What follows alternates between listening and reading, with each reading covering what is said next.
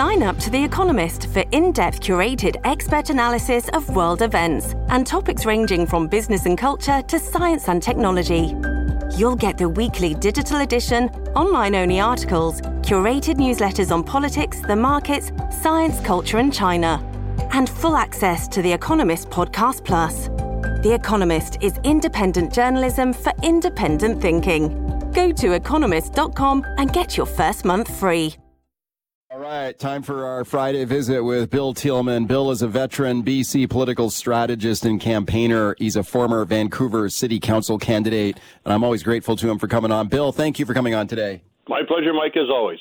Okay, Bill, at the top of Thielman's topics here today, let's start with the dueling announcements here from David Eby and also Kevin Falcon. They were both at this big natural resource summit in Prince George this week. And Eby announced that expansion of BC hydro infrastructure, $36 billion. I just had Falcon on the show this morning, Bill, and of course he's ripping that promise apart. And then we talked about the energy crunch here in BC, and he points out how the BC Utilities Commission just said no to a new natural gas pipeline or an expanded pipeline in the Okanagan. This was proposed by Fortis. They say they need more natural gas there. They wanted to expand the pipeline. No public money here. It's private sector project. And the BC Utilities Commission said, no, we don't need any more fossil fuels here. We got to electrify. So no, turned it down.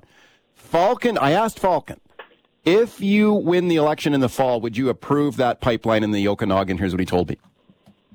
What it also means for the Okanagan residents is that in the next 2 years, they could be facing rolling brownouts or blackouts. And that's the kind of short-termism, short-sightedness that's harming us. Would you approve that pipeline if you win the election? Okay. You said his answer was absolutely. He'll approve it. Bill, your thoughts? Well, I think that we're going to see energy as an increasing battleground because we've got the issue around the carbon tax and now around this natural gas pipeline. I think that Kevin Falcon is seeing that there's at least some difference in significant issue here between them and the NDP, and he's hoping to use that to kind of keep the BC Conservatives out of the conversation as well. So I think we're going to hear a lot more about those two things, and possibly maybe the EV, all new cars being sold have to be electric vehicles by 2035. It's another BC thing. So it's unusual to see a battle in an election in BC over an issue like energy, but it could well be the case. There aren't a lot of other things for Kevin Falcon to grab onto at the moment, and as we saw, Prince George Citizen basically, in Shirley Bond's hometown in a fairly BC United friendly place, said David Eby's eating your lunch, Kevin, so wake up. Yeah, that was I read that editorial. So this was a column in the Prince George Citizen there by the editor up there, and man, it was just this withering assault on Kevin Falcon, just trashing him and saying Eby seems to be doing a better job. I mean, the NDP got to love that up in Prince George. They would love to win a seat up there, right? Yeah, well, when I worked with Glenn Clark, we had 2 seats up there.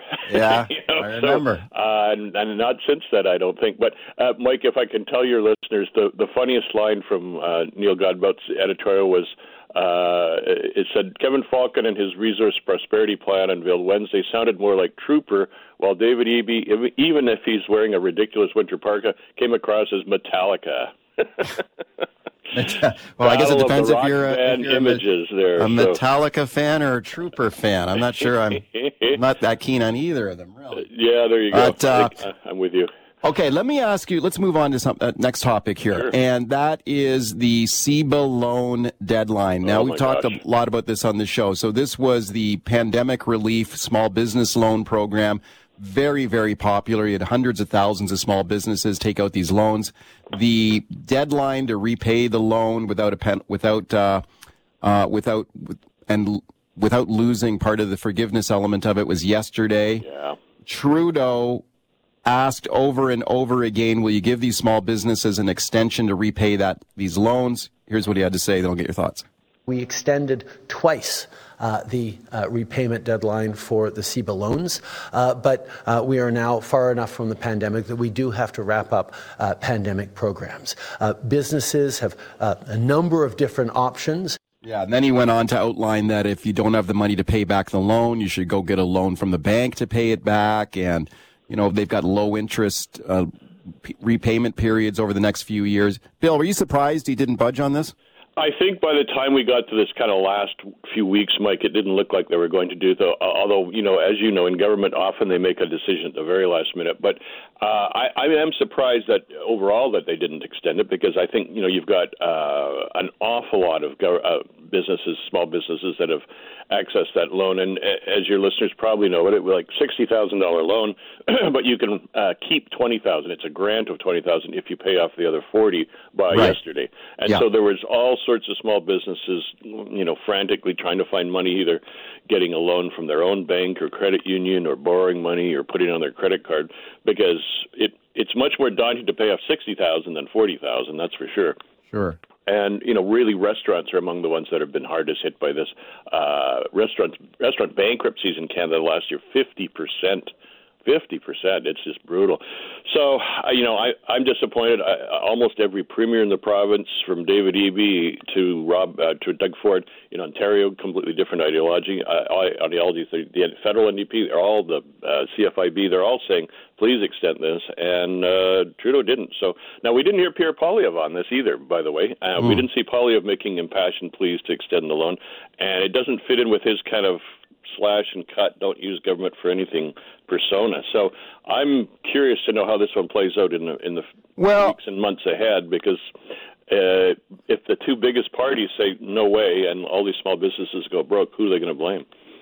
Is Trudeau and the Liberals perhaps sensitive to criticisms that this is an overly free spending government, the deficits are too high, the debt is getting too big, and that he had to put the brakes on this at some point? As he pointed out there have already been 2 extensions. And if you continue to extend these loans indefinitely, isn't that basically subsidizing these businesses by Canadian taxpayers effectively? Well, they were subsidized already. I mean, many of them will get the $20,000 grant. I mean, the circumstances were unique. I don't think this is an ongoing program. The circumstances were COVID just devastated the retail sector, and particularly restaurants and some other businesses. So, I mean, that decision was made before. It was either subsidized by $20,000 or not. But in either case, there was a loan of up to $60,000. So I think that argument had already been made. The question is, and you can just be hard-headed business person about this too, Mike, and say, if I'm owed billions of dollars, let's just say $5 billion, and 20 to 30% of it goes bankrupt, I don't get it. I don't get their money. So I don't know if it was smart business, let alone anything else. But I guess we'll see. But I'm looking around at some of my favorite restaurants in the city and around the country, I think, and wondering if they'll still be there by the end of the year. Okay, get set to call me on that. I want to know what the listeners think on this one. Yeah. Let's finish up with immigration. Now, this is going to be another big political fight in our country here going forward here as we continue to get more revelations about the scale of immigration in the country, the pressures it's putting on housing and other infrastructure in Canada. Really interesting story in the Vancouver Sun this week by Douglas Todd, taking a look at the entrepreneur investment program in Immigration Canada that didn't really seem to work. The other one that's top of mind for me and a lot of people, I think, are the number of international students in Canada, 800,000 last year, Bill, and new data coming out showing a large percentage of these students, guess what? They actually don't even go to school. It was like 19% in one federal report, the government's own data, saying that 19% of international students, there's no evidence that they actually attended classes. We're hearing about colleges that are set up that are basically just fake colleges. They're called no-show colleges because the students don't show up. We talked about this yesterday on the show. I spoke to Earl Blaney. He's an immigration consultant. Have a listen to this, Bill. We'll get your thoughts. This is Earl Blaney on yesterday's show. There are some people in this industry that have gone as far as to call this human trafficking. Huge volumes of international students that are assigned to a particular college through the visa process never show up. There are some schools that 0 of the students who gained access to Canada to enter Canada to be a student at that school have never shown up at that school. 0. These are like schools on paper, but they don't have any students. Bill, your thoughts? Well, Canada is being played for a sucker in so many different ways in this one. We've got far too many international students. Some of our legitimate post-secondary institutes have become completely dependent on that money because they can charge them 4 or 5 times what they can charge a Canadian or a British Columbia resident. And as you mentioned, we've got this so-called immigrant investor scheme, which didn't work. I mean, we've got. And then we wonder why our housing prices are so high and our rents are so high. I mean, we're creating internal competition with international either investors or students who don't have any vested interest in Canada necessarily. Many of them do bring money, I guess, but by and large. And then we say, well, gee, that's weird, isn't it? Rents keep going up and housing prices keep going up. At some point, you have to say you can't take 500,000 immigrants and 1 million foreign students into Canada and expect everything to be fine. We don't have that capacity. So, if you think there's a problem, there is. Mom deserves the best, and there's no better place to shop for Mother's Day than Whole Foods Market. They're your destination for unbeatable savings, from premium gifts to show-stopping flowers and irresistible desserts. Start by saving 33% with Prime on all body care and candles. Then get a 15-stem bunch of tulips for just $9.99 each with Prime. Round out Mom's menu with festive rosé, irresistible berry chantilly cake, and more special treats. Come celebrate Mother's Day at Whole Foods Market. This episode is brought to you by La Quinta by Wyndham.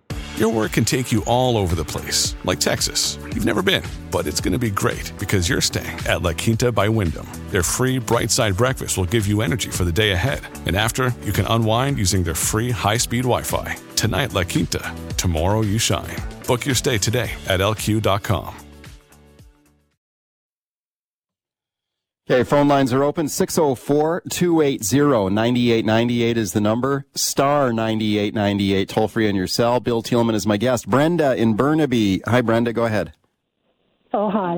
I work, and where I work, we have a South Asian security guard who works by day as a temporary foreign worker in the construction industry. And he says there's a big, Bill used the word human trafficking. They come over on their visa.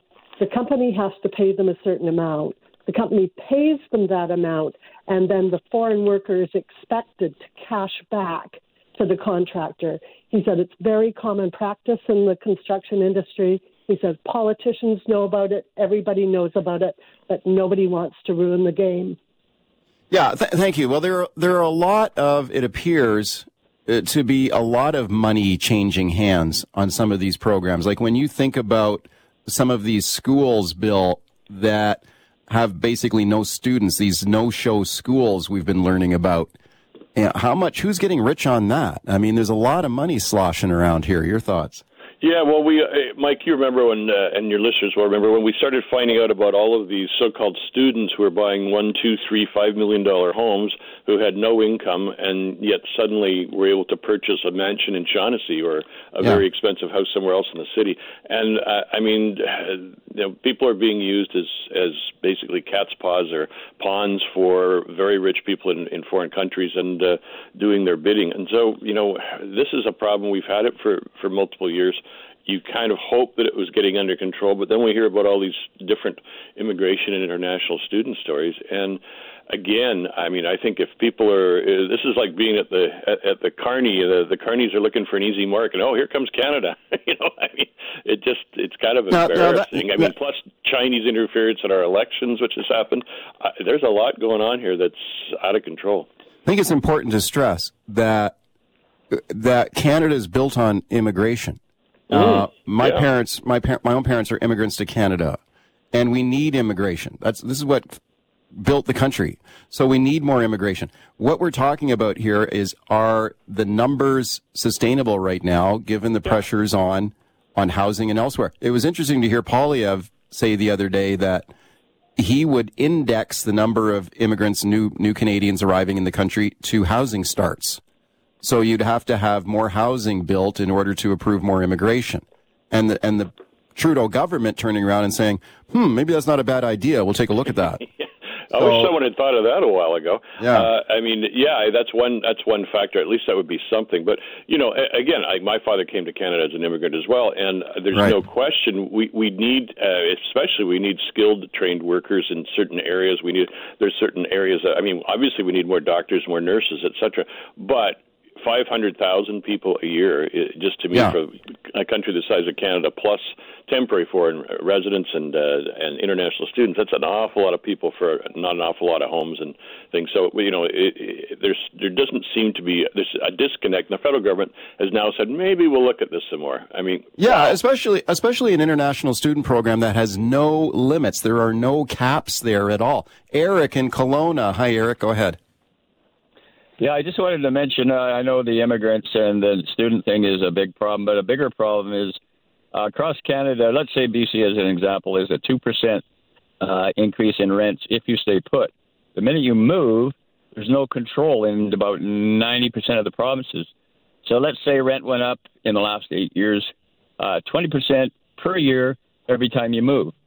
So this year, the BC government decided to go with a 2% 2% last year, 3.5% this year. And they justified it with a 5.6% average inflation rate. So the reality is rents are going up 20% a year, plus a 2% provincial increase. And they decided this year to go 3.5% on people that are struggling to pay rent as is. So that's 23.5% increase.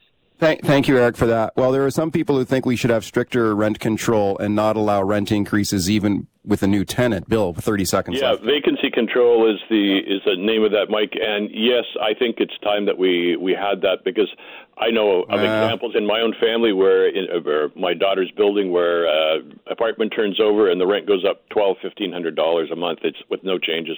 So it's killing the market for renters and for young people. Bill, thank you for coming on today. My pleasure.